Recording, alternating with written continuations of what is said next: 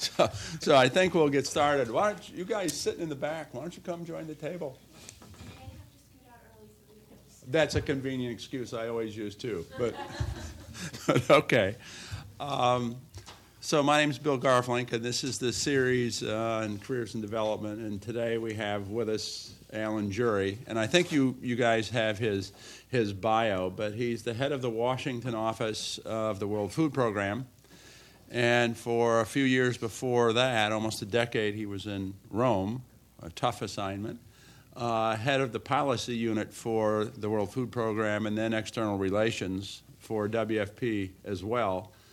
And then before all of that, he's had a very long career in the State Department and dealt a lot with refugee issues and humanitarian issues, and served in Geneva and Bangkok, Philippines, and somehow you got the Netherlands in there. Yeah, that was not one of my refugee assignments. I can tell you that. I kind of think not.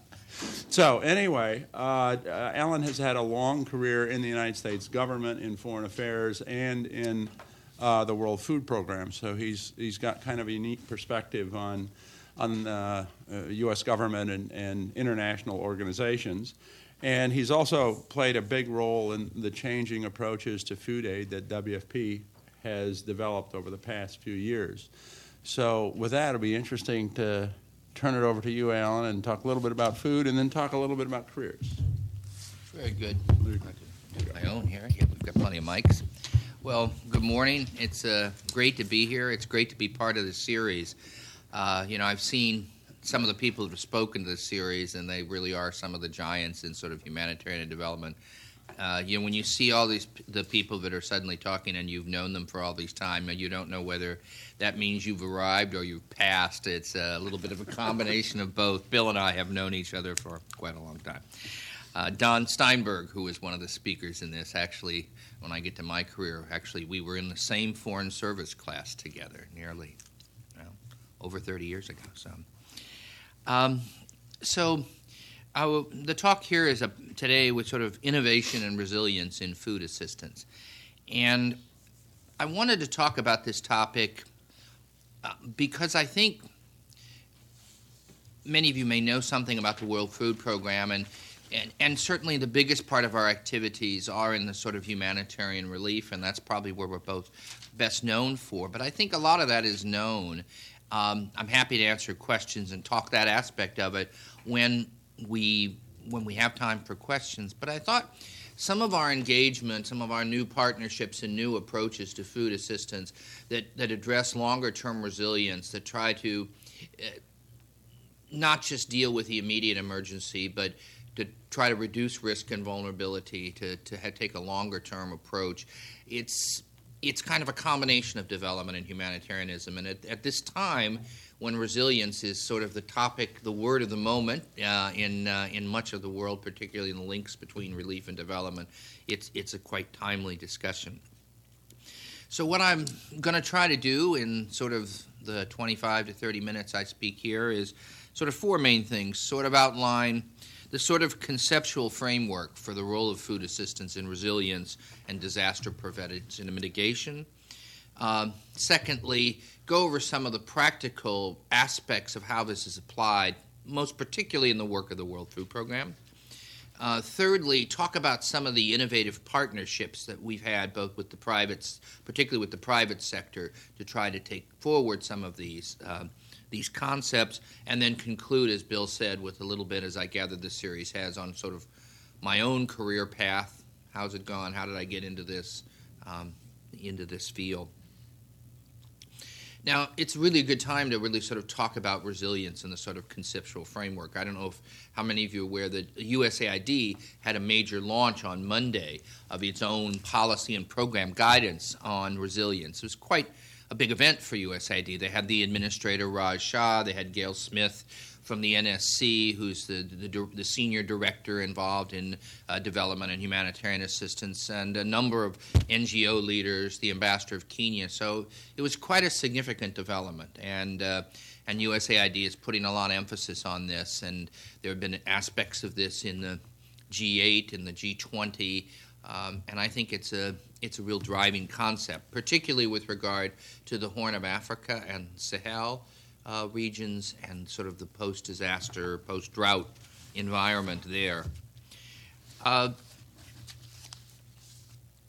Maybe we start with, there's no uniform definition of what resilience is, but I think most people, WP's concept, other concepts are similar.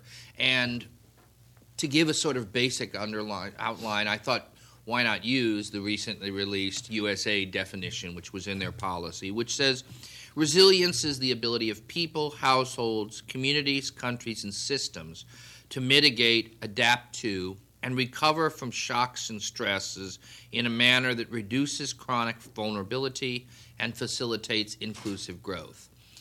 I think most people would at least go through the reduced chronic vulnerability. The broader concept of facilitate inclusive growth is probably the broadest concept of resilience, and I think this is one of the challenges, I think, of the whole resilience dimension is when it's everything, what is it, what it includes everything, is there anything it doesn't include? And I think, but most people would at least go as far as the first part of that definition, certainly the World Food Program is.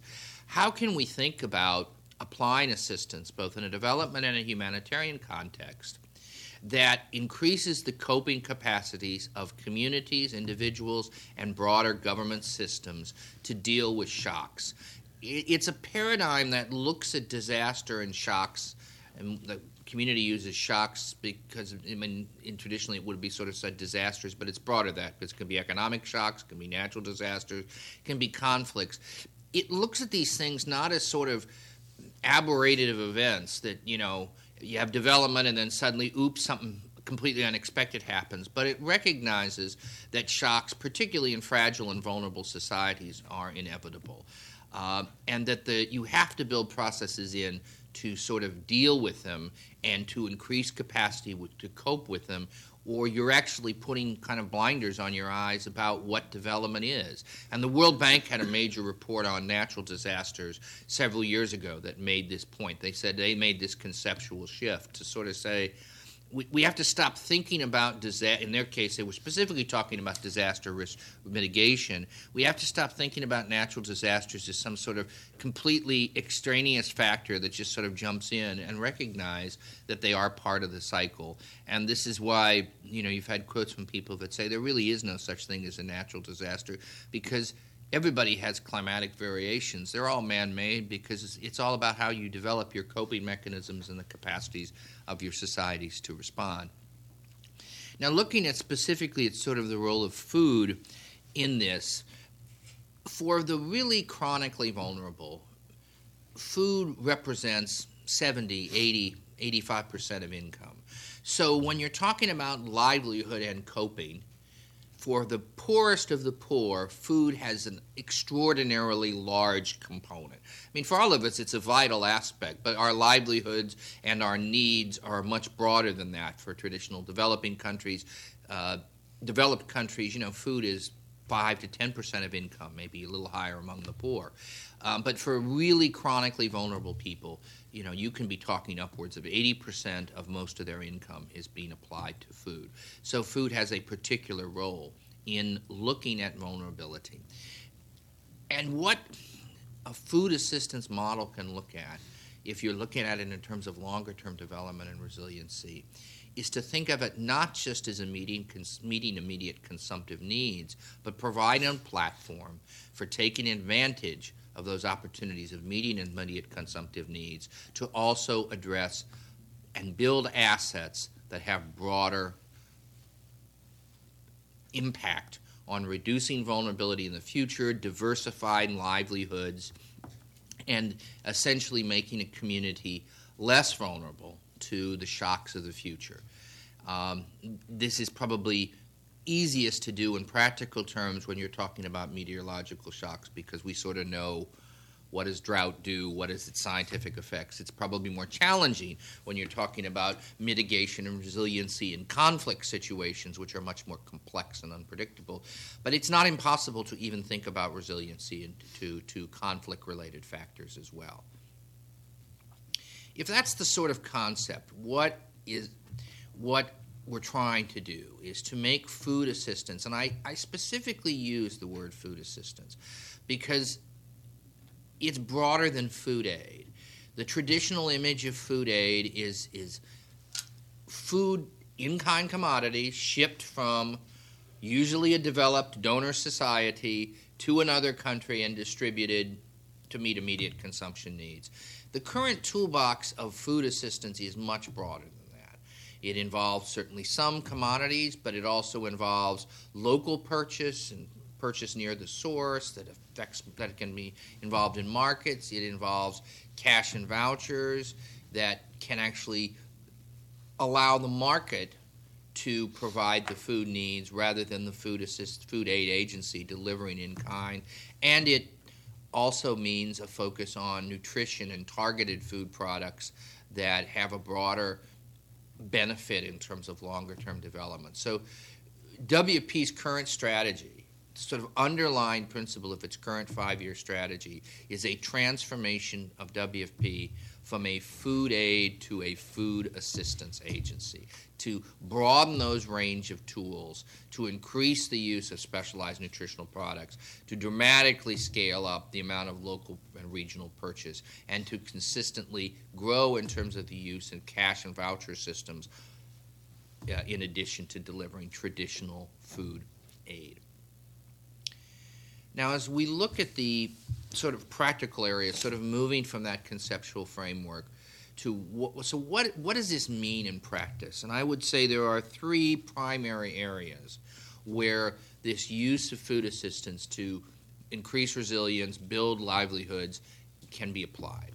In almost all cases, they are really at the community level. There are other aspects of resilience done through other kinds of development funding that properly and should address more systemic issues. How do you build resilient governments? How do you build resilient institutions? And they should be applied together with this. But food assistance is probably best suited at the sort of bottom up, at the community level, individual family level. Indeed, one of the reforms of food aid over the last 25 years is that food for assets and food for work programs that were sort of really top-down, very large road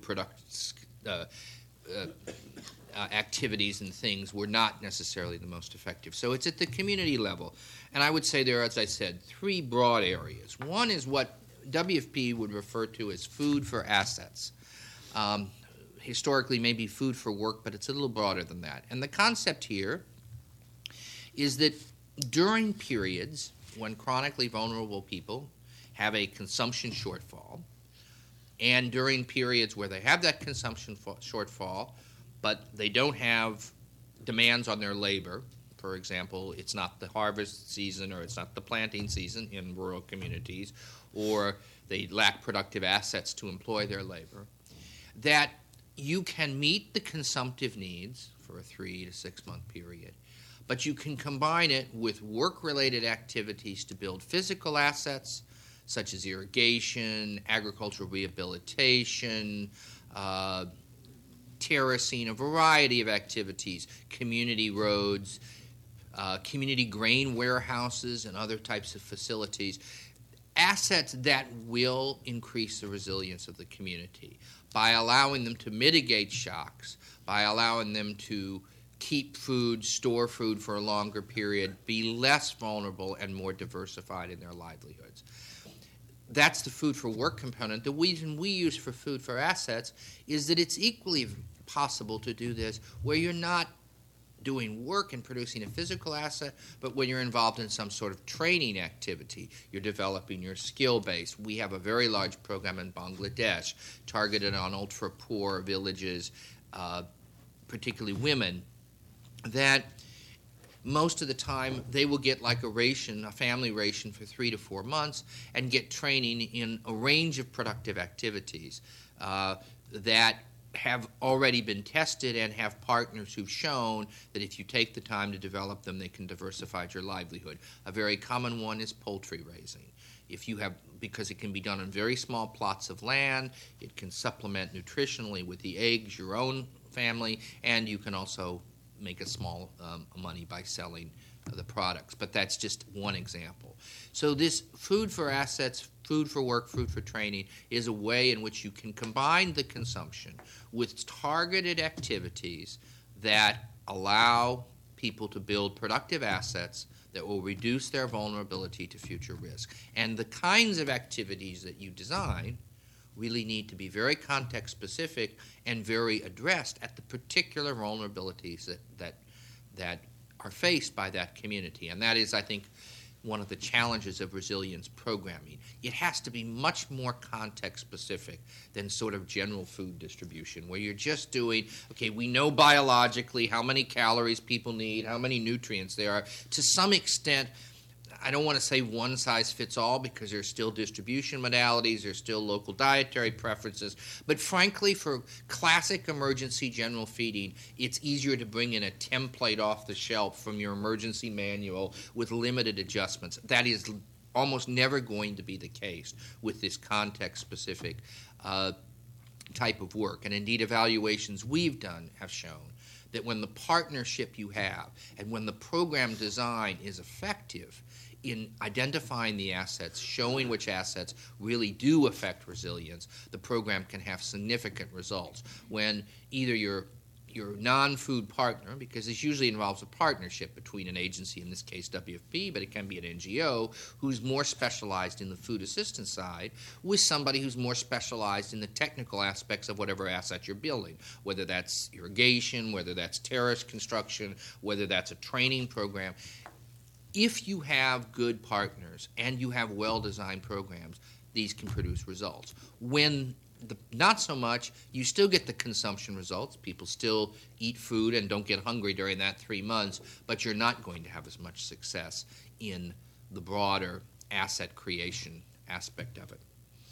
A second area where I think food assistance, the new style of food assistance, can sort of contribute to larger-term resilience is in programs designed to increase market linkages and to help develop the market capacity to diversify livelihoods at the local areas.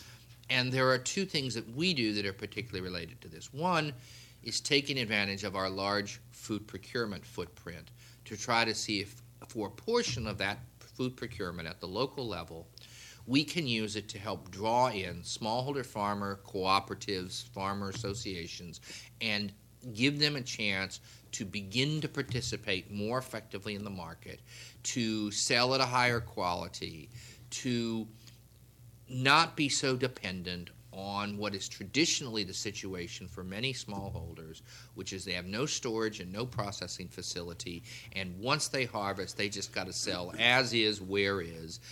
They have no capacity to adjust for the price time.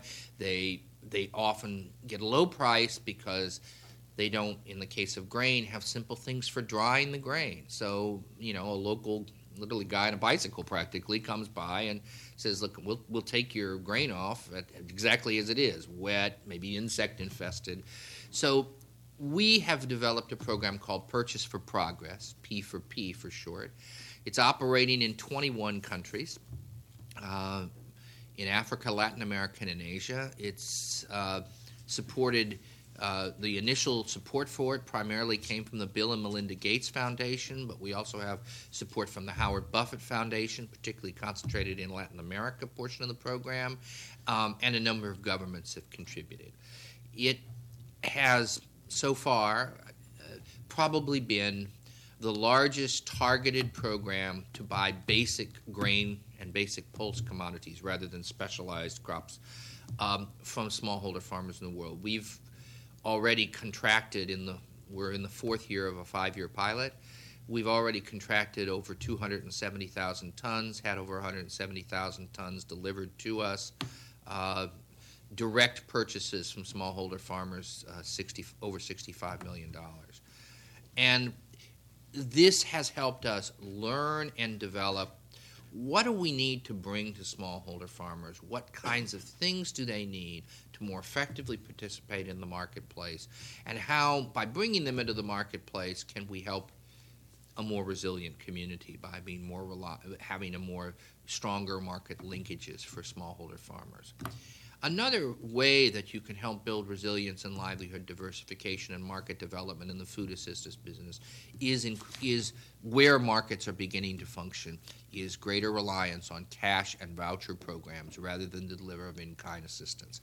And this is, from a small base, one of our fastest expanding areas. In most urban settings, and even in some rural settings where markets are working well, we will do programs using cash or voucher activities. In a voucher-type program, typically we would work with some network of stores, whether they're government shops or they're a set of cooperatives of some sort. They would agree to be participants in the voucher program. There would be a limited number of commodities that they could offer, and we develop some sort of system whereby we reimburse the stores when the vouchers are redeemed. In more sophisticated markets, like part of the Middle East, this is heavily digitalized. We have literally food cards you can go in. We can have developed at the store level where we can literally, on an almost real-time basis, figure out what people are buying, what level of nutritional product. There are a number of benefits for this.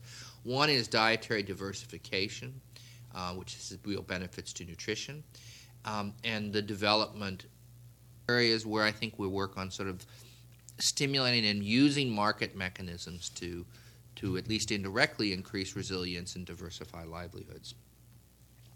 And I think the third area that we're working on, better move faster, is on the area of nutritional assistance.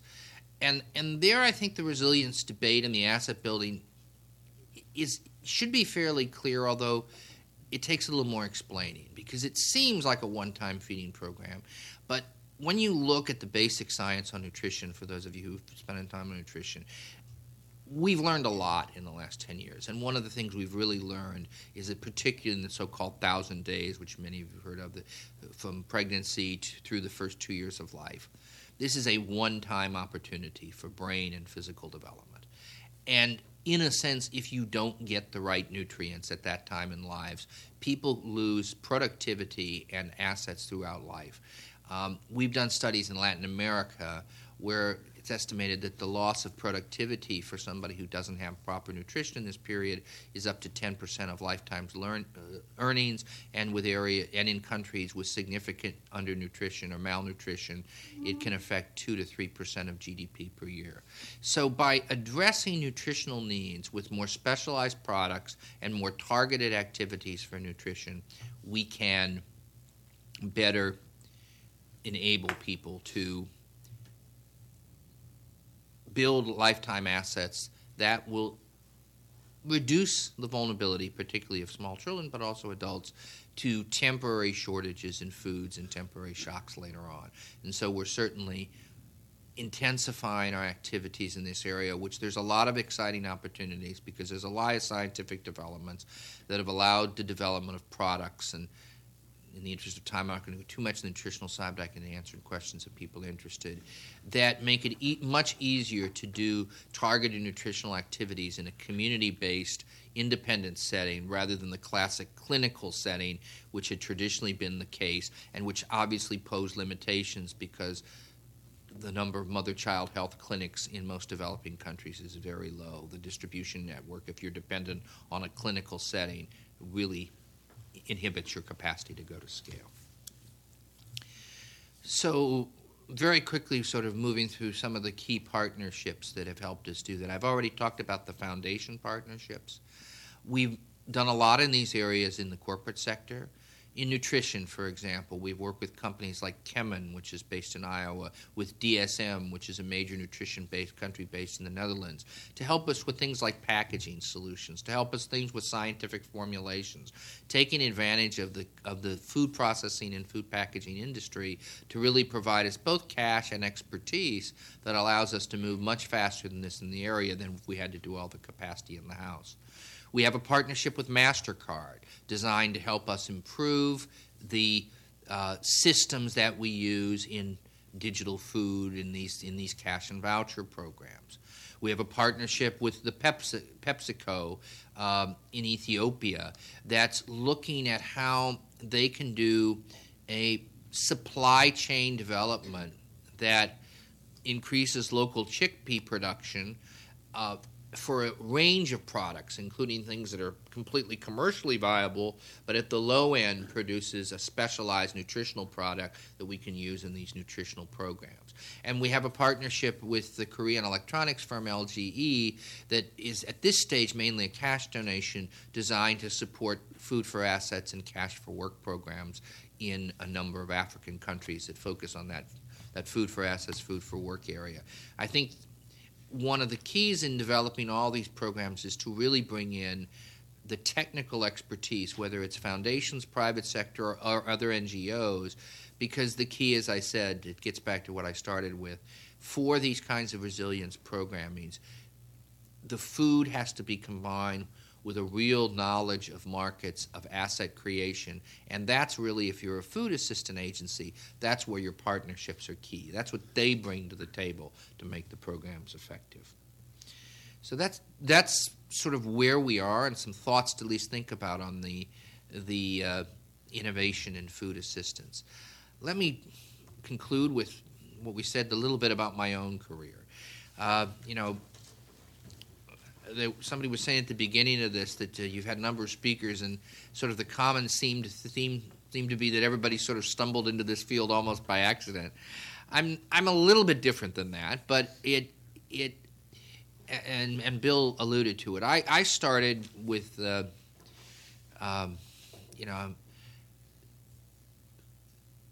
to university thinking I was going to be involved in the law or political science. That's what my major is. And got interested in international affairs, particularly Asian studies. Did a year abroad in Tokyo, Japan during my college years, met somebody who was in the Foreign Service, and I came back and took the U.S. Foreign Service exam. So I entered the U.S. State Department in a fairly conventional Foreign Service way. So I like to say I have three phases of my career. And the first phase was sort of a fairly traditional diplomatic career. About 12 years, I was a political officer doing, initially in Bangkok and the Philippines was the consular work, but that's like what everybody starts with on the visa line. And then, and it wasn't completely accidental, the second phase was I had become a Thai language officer, was in the mid-'80s.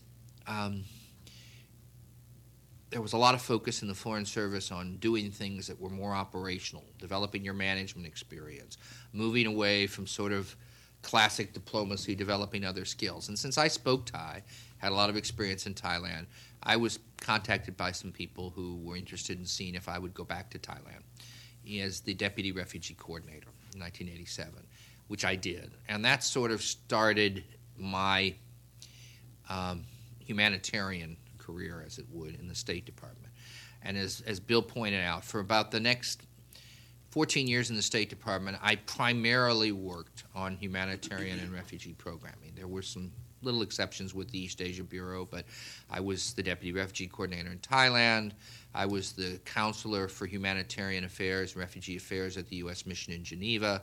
I was back with the Bureau of Population, Refugees, and Migration, PRM, in the State Department. I was also in the regional office in the East Asian Bureau. So that's where I became kind of a specialist in that area, what I'd call humanitarian diplomacy.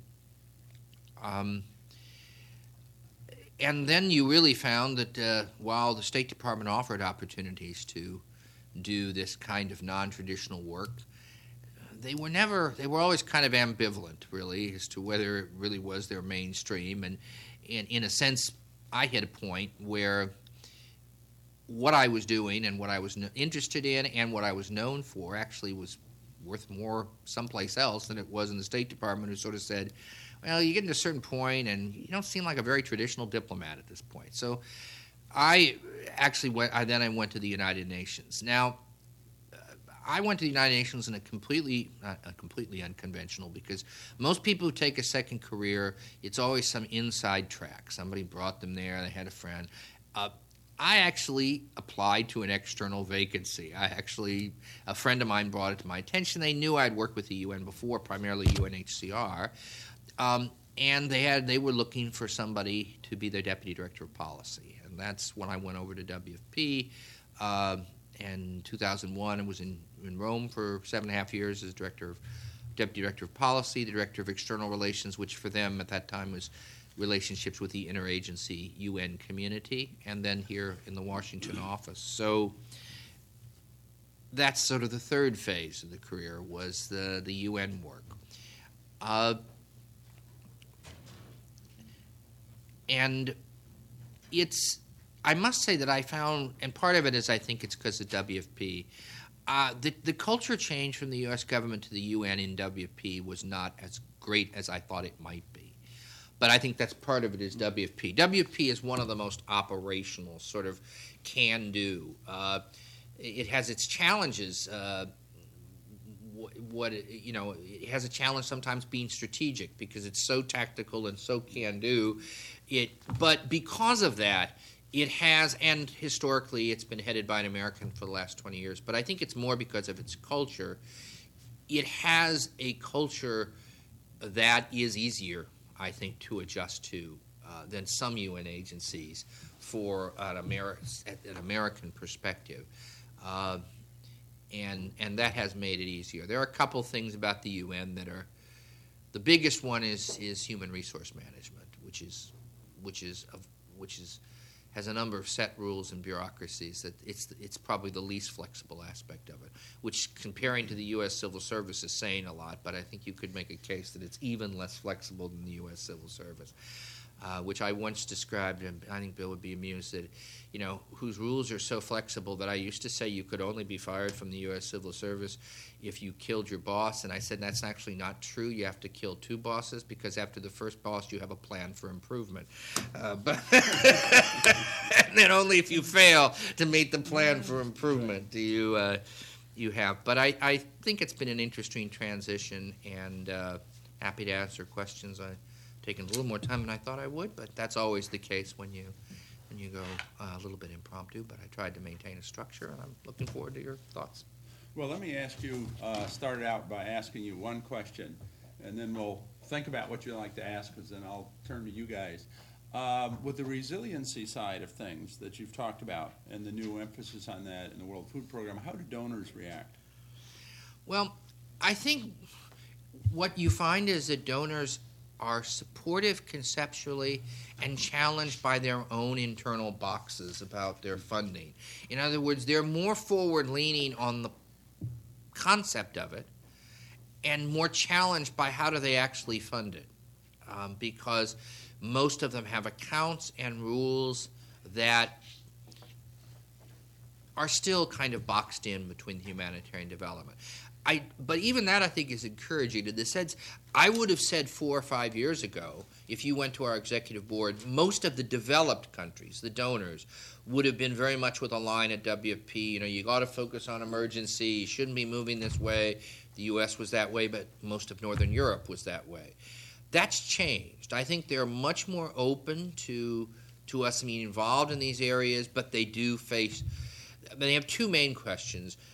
Again, a little bit like the resilience debate that I talked of at the beginning. Don't let a definition of food assistance role in resilience become so all-encompassing that you're doing everything, because you're not good at everything and you really shouldn't do everything. So be broader, but still have limits within that broader conceptual framework. And that's why I said this emphasis on community development and very specific institutional development related to the administration of practical solutions. For example, if somebody's running a national school feeding program as part of a targeted program of meeting social safety nets, we can provide advice on how you develop those. But we're not a general institutional capacity development agency. We're an agency focused on practical solutions and practical programs. So I think if we stay within that, but the challenge of funding is a challenging one. Because with any multilateral organization, one of the great challenges is dividing a mechanism that has enough flexibility to accommodate everybody. Because, you can't set it up and say, particularly if you're voluntary funded, we're 100% voluntary funded. We don't have any assessments at all.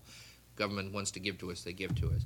And we have to develop program and project structures that can accommodate the uniqueness of the U.S. and Europe and everybody else, and has enough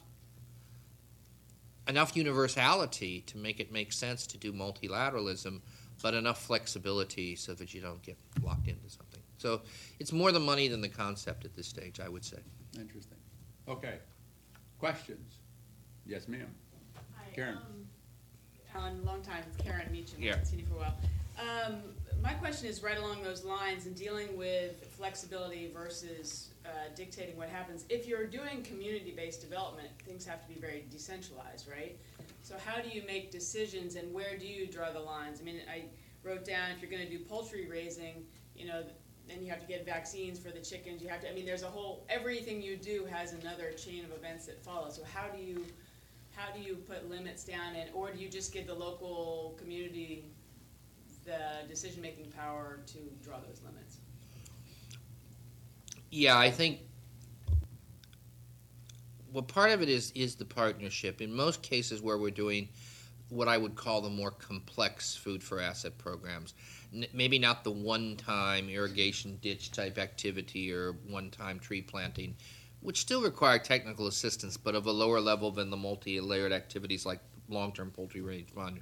You want a partner that has experience in those. I mean, in Bangladesh, we work very closely with BRAC, which is a well-known, very large NGO.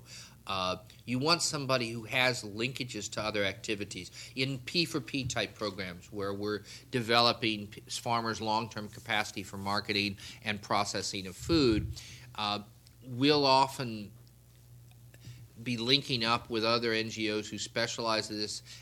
The Gates Foundation, for example, may support us for very specific P4P things, but they will also support through AGRA or directly people who do more the technical agricultural part.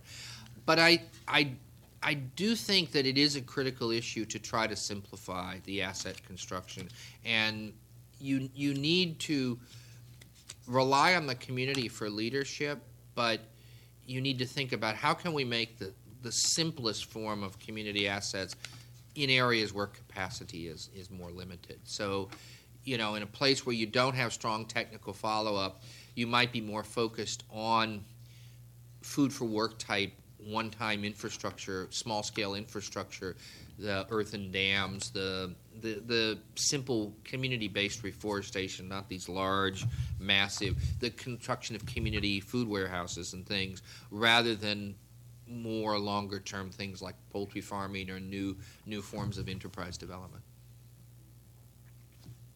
Yeah. Kristen. I was wondering if you could talk a little bit more about the P4P program and some of the market linkages and market development. I'm just wondering, as you build up some of these local markets and linkages, what's sort of the long-term plan? Is it the hope that they'll eventually sort of these farmers will become productive and there will be external markets, or that WFP will sort of stay in some of these places long-term, that there'll always be that future need? Well, I think our goal is to make them possible to survive even if we weren't there. Okay.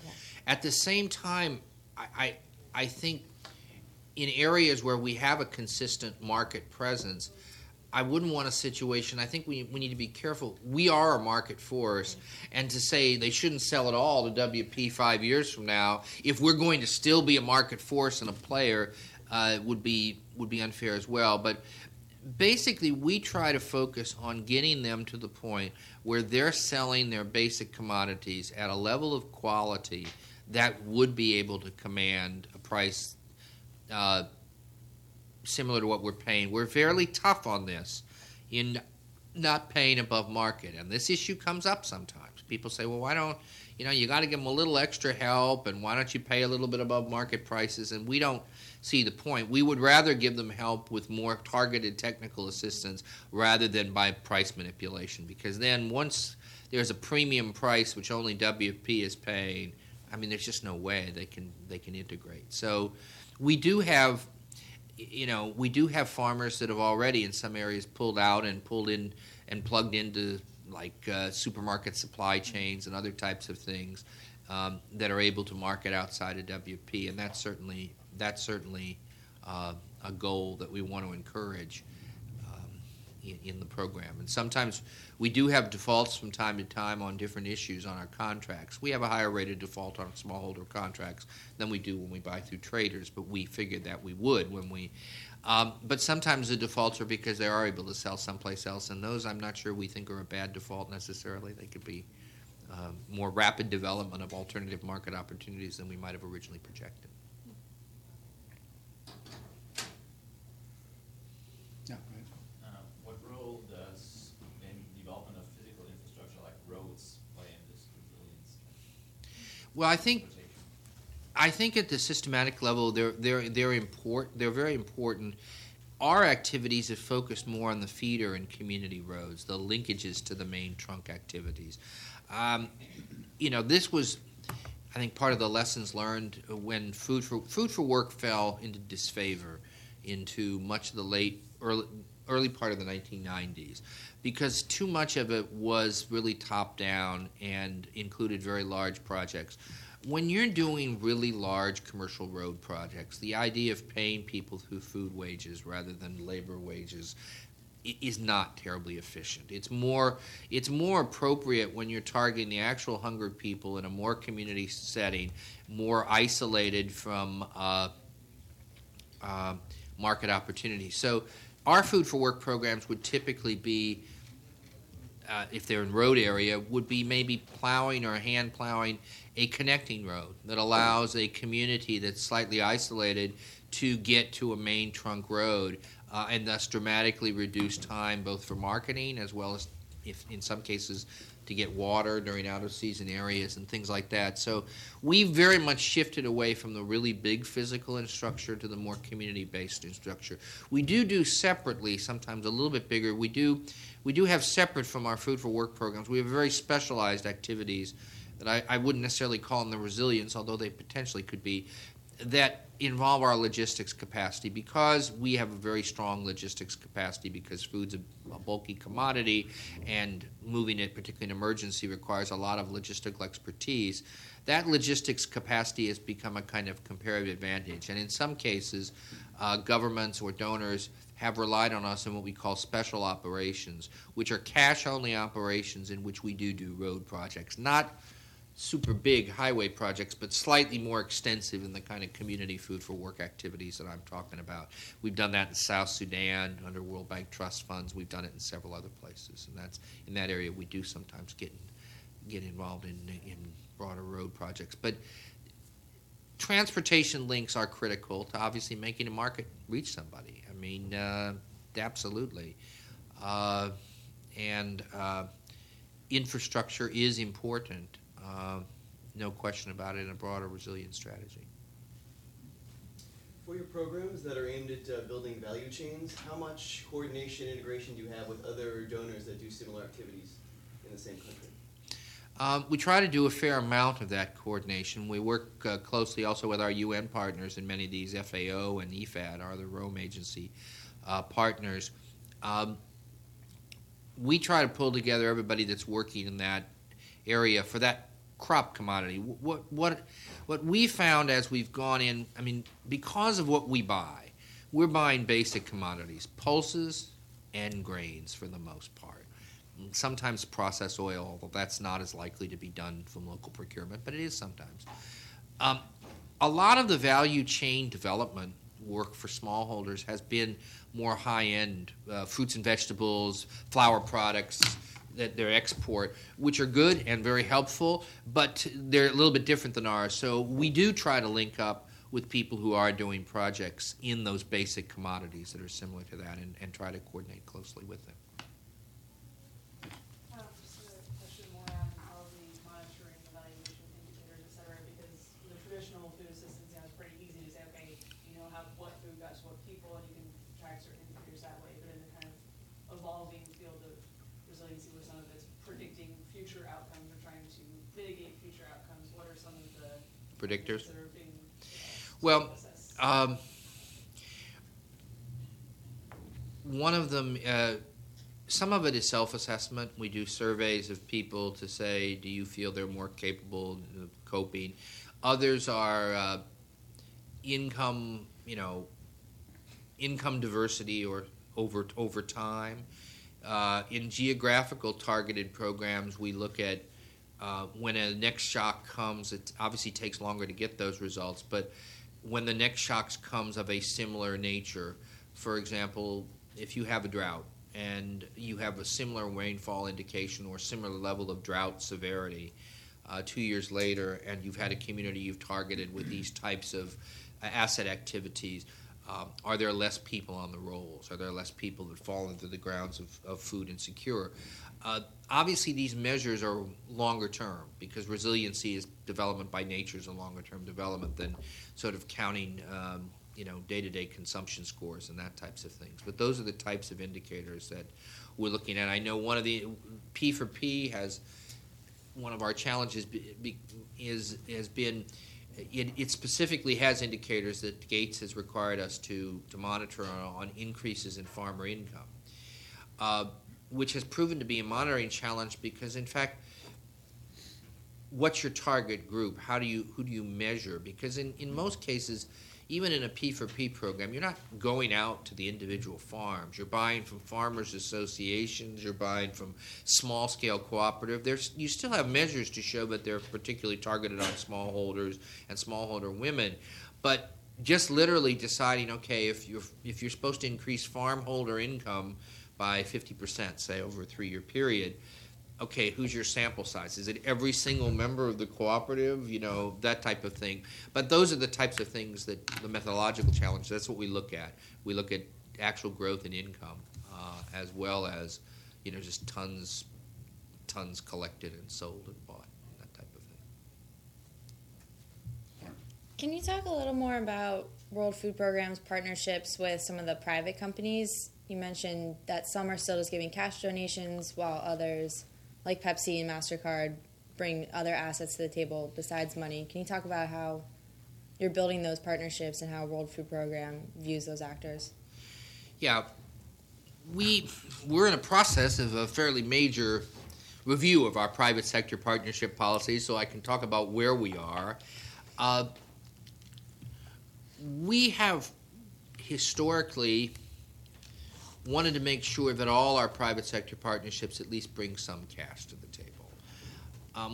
Some of them are more exclusively cash-based, and some bring more technical capacity along with them. It will depend in some respects, considerably respects, the nature of the industry and the partner.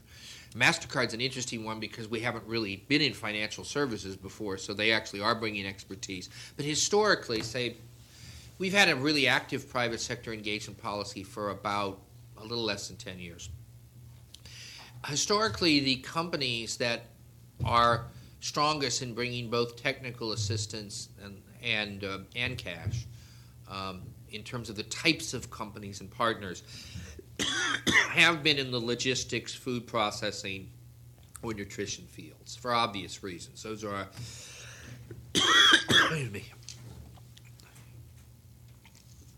our main operational activities, and therefore the main areas we have advice. There is one other interesting partnership that has been very much technical capacity that is a very different type, which is the Boston Consulting Group. This has been, many of you know, it's one of the big consulting firms. It's been one of our longest partnerships, and the Boston Consulting Group has, for at least each of the last 8-9 years, I don't know how many years, donates pro bono a number of set hours of consulting time. And we've used BCG people on so many different areas of expertise, and essentially using them as a consulting company, looking at a wide range of very specific, narrow business processes, like they would do in some companies, up to very big strategic issues. So I think we've been kind of a leader in sort of developing these corporate partnerships that are sort of a combination of funding and sort of knowledge that is brought to the table. And actually, we just, as I said, just finished a major evaluation of our private sector strategy. And one of the main issues identified in this was that perhaps we need to be more explicit in our policy and the implementation guidelines of these two aspects of the partnership. In other words, how much should we focus on the corporations in particular from a fundraising point of view, and how much should it be focused primarily on the technical and knowledge expertise, and what's the proper balance in the relationship? It's a constant challenge. I think our view is that the relationship, in the view up to date, has been, look, these partnerships are complex to manage and they take time and energy. And for it to be mutually beneficial for both organizations, it can't just be about the expertise. There needs to be some money that comes with it. And so we have the current policy, and that may change under the review. We just have a new private sector partnership person, at least an interim one, selected, just announced today. But we've been pretty insistent when people have come to us, said, well, there's a certain minimum financial commitment for us to develop these kinds of long-term partnerships. But yeah, that's how they've sort of worked. And I think one of the key lessons we've learned out of this, I think it's sort of self-evident, but you'd be surprised how many people in the nonprofit world who don't really know much about private sector partnerships don't come up with the self-evident is you have to have a fairly clear understanding of what you want out of the partnership. I mean, so many people, they just sort of go and, they go to a PepsiCo and they say, we'd like you to be a partner. What do you want to do? Well, you need to know what are your bottom lines too? At what level does this partnership make it interesting and mutually beneficial? I remember one of our earliest partners was a company called TNT, since I think it's devolved, and sold off in different parts. But it was a Dutch holding company that essentially was bringing together a lot of packages. It was essentially trying to be kind of the FedEx, UPS of Europe. That's an oversimplification. It had business in a number of other countries, but let's call it that. And it was one of our earliest types of these new partnerships. It was a combination of logistical expertise they brought to us, the donations from their individual staff members, and some corporate money from their corporate foundation. And sort of, somebody asked Peter Bacher, who was then the CEO at one of our big meetings, well, what should we be looking for in our partnerships? And he proceeded to describe what they wanted from it, why they'd chosen it. They said, we're a big holding company, we're buying a lot of new companies, we're trying to develop a common corporate standard, and frankly, it's easier to motivate people, to bring people together with let's get together and get our logistical capacity to solve world hunger than it is to let's deliver a package faster in a few days. So that was a benefit to them. He said, but you've got to know what you want out of this. You don't ask me what you want out of this partnership. You better know what you want out of this partnership so we can have a mutually beneficial dialogue. And I think too often people, they focus on partnerships of let's have a partnership, let's have an MOU. I always like to say that to have an MOU, you first got to have a U. You got to have the understanding before you sign the memorandum. And I think a common problem in partnership development is you're trying to score up and say, we got to partner with somebody, we got 12 partnerships, and somebody goes, well, what do you get out of those 12 partnerships? You have to know what you want out of it. In our case, we've decided that we'll take cash only. We'll take partnerships that involve both technical assistance and cash, and because of our very operational nature, we may have a comparative advantage in attracting those kind of partnerships, but we don't do ones that are just, with rare exceptions, because you never say never. There's always some small thing that's different. But we don't do ones that just involve in kind and no cash component. Okay, I'm going to ask the last question, and it's going to be a little bit different, going back to your career. Yeah. Having worked as a Foreign Service Officer in the State Department and having worked for the United Nations, what's the difference between working for the two? Sort of pros and cons. Putting you on the spot here a little bit. Well,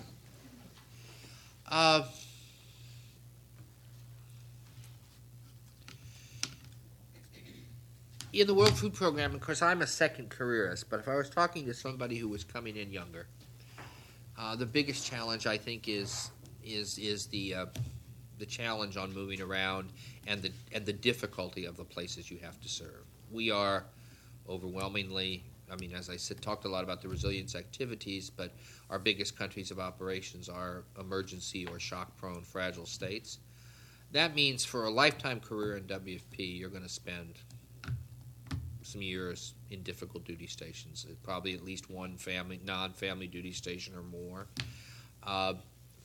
The State Department does send you to play. I mean, obviously, a lot of State Department officers go to Iraq and Afghanistan nowadays. But generally, a diplomatic career in any country, including the State Department, is more likely to be in capitals. And even in difficult countries, the capital is often better than the deep field stations where WFP has a lot of its presence. So from a long-term career perspective, I think, the first thing I ask people is, is this a lifestyle you'd be comfortable with? Because if you're starting young, you're not going to be able to do a good career in WFP with, again, like always, a few exceptions in very highly specialized technical areas if you're not comfortable with that. Difference between the state, other sort of more philosophical differences. You need to accept that in a multicultural, multinational organization, nationality is an explicit component of job selection and career advancement.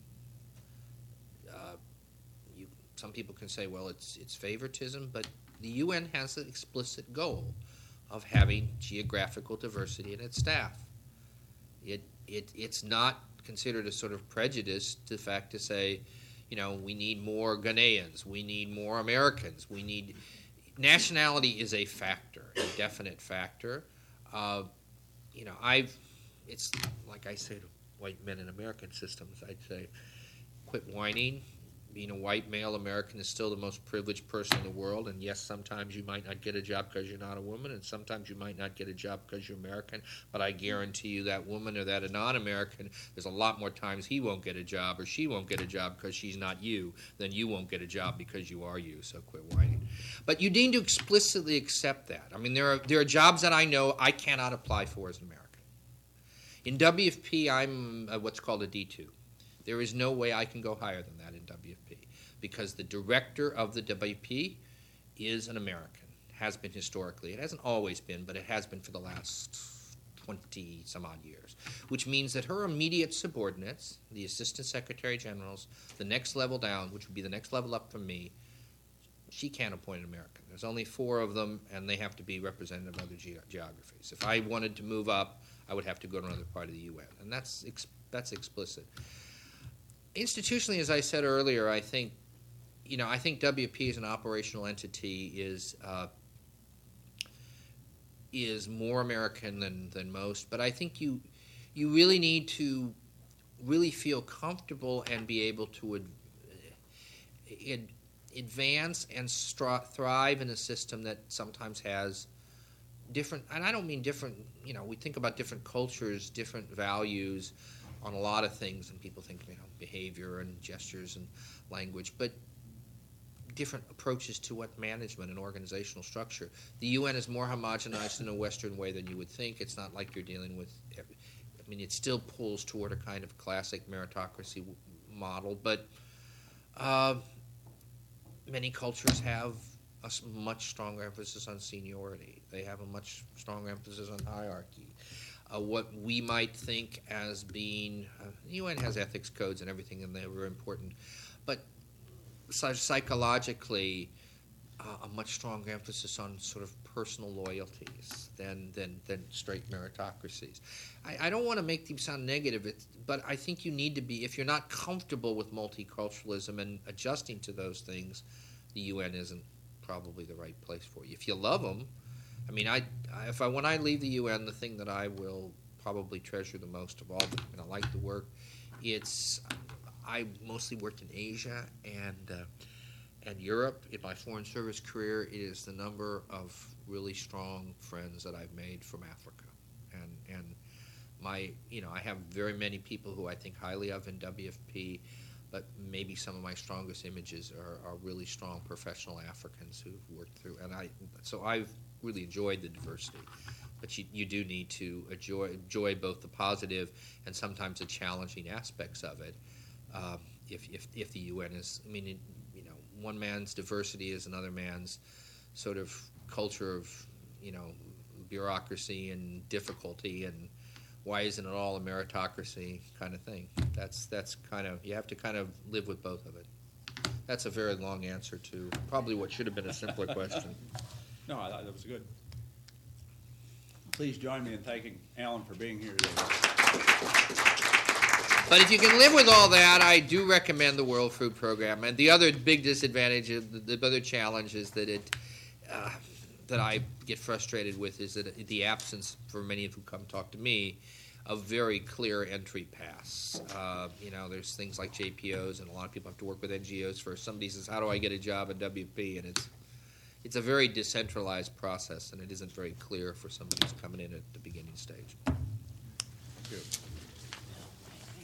just want to actually understand. I've got a 10 o'clock. I've nice got to run. see you. Yeah. I've been a while. I was, I've got a 10 o'clock. I'm going to run, but it's always great to hear you.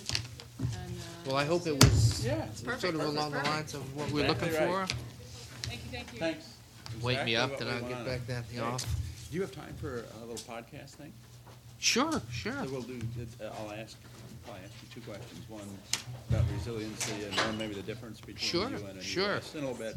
Yeah, 2 minutes. I'll try to be. You want Yeah, another cup of coffee? freshen up I'll the get you coffee. another one because there's some folks who probably want to talk to you. Okay, sounds good. Yeah. Yeah, I'm Sven, GW student. Oh yeah. And just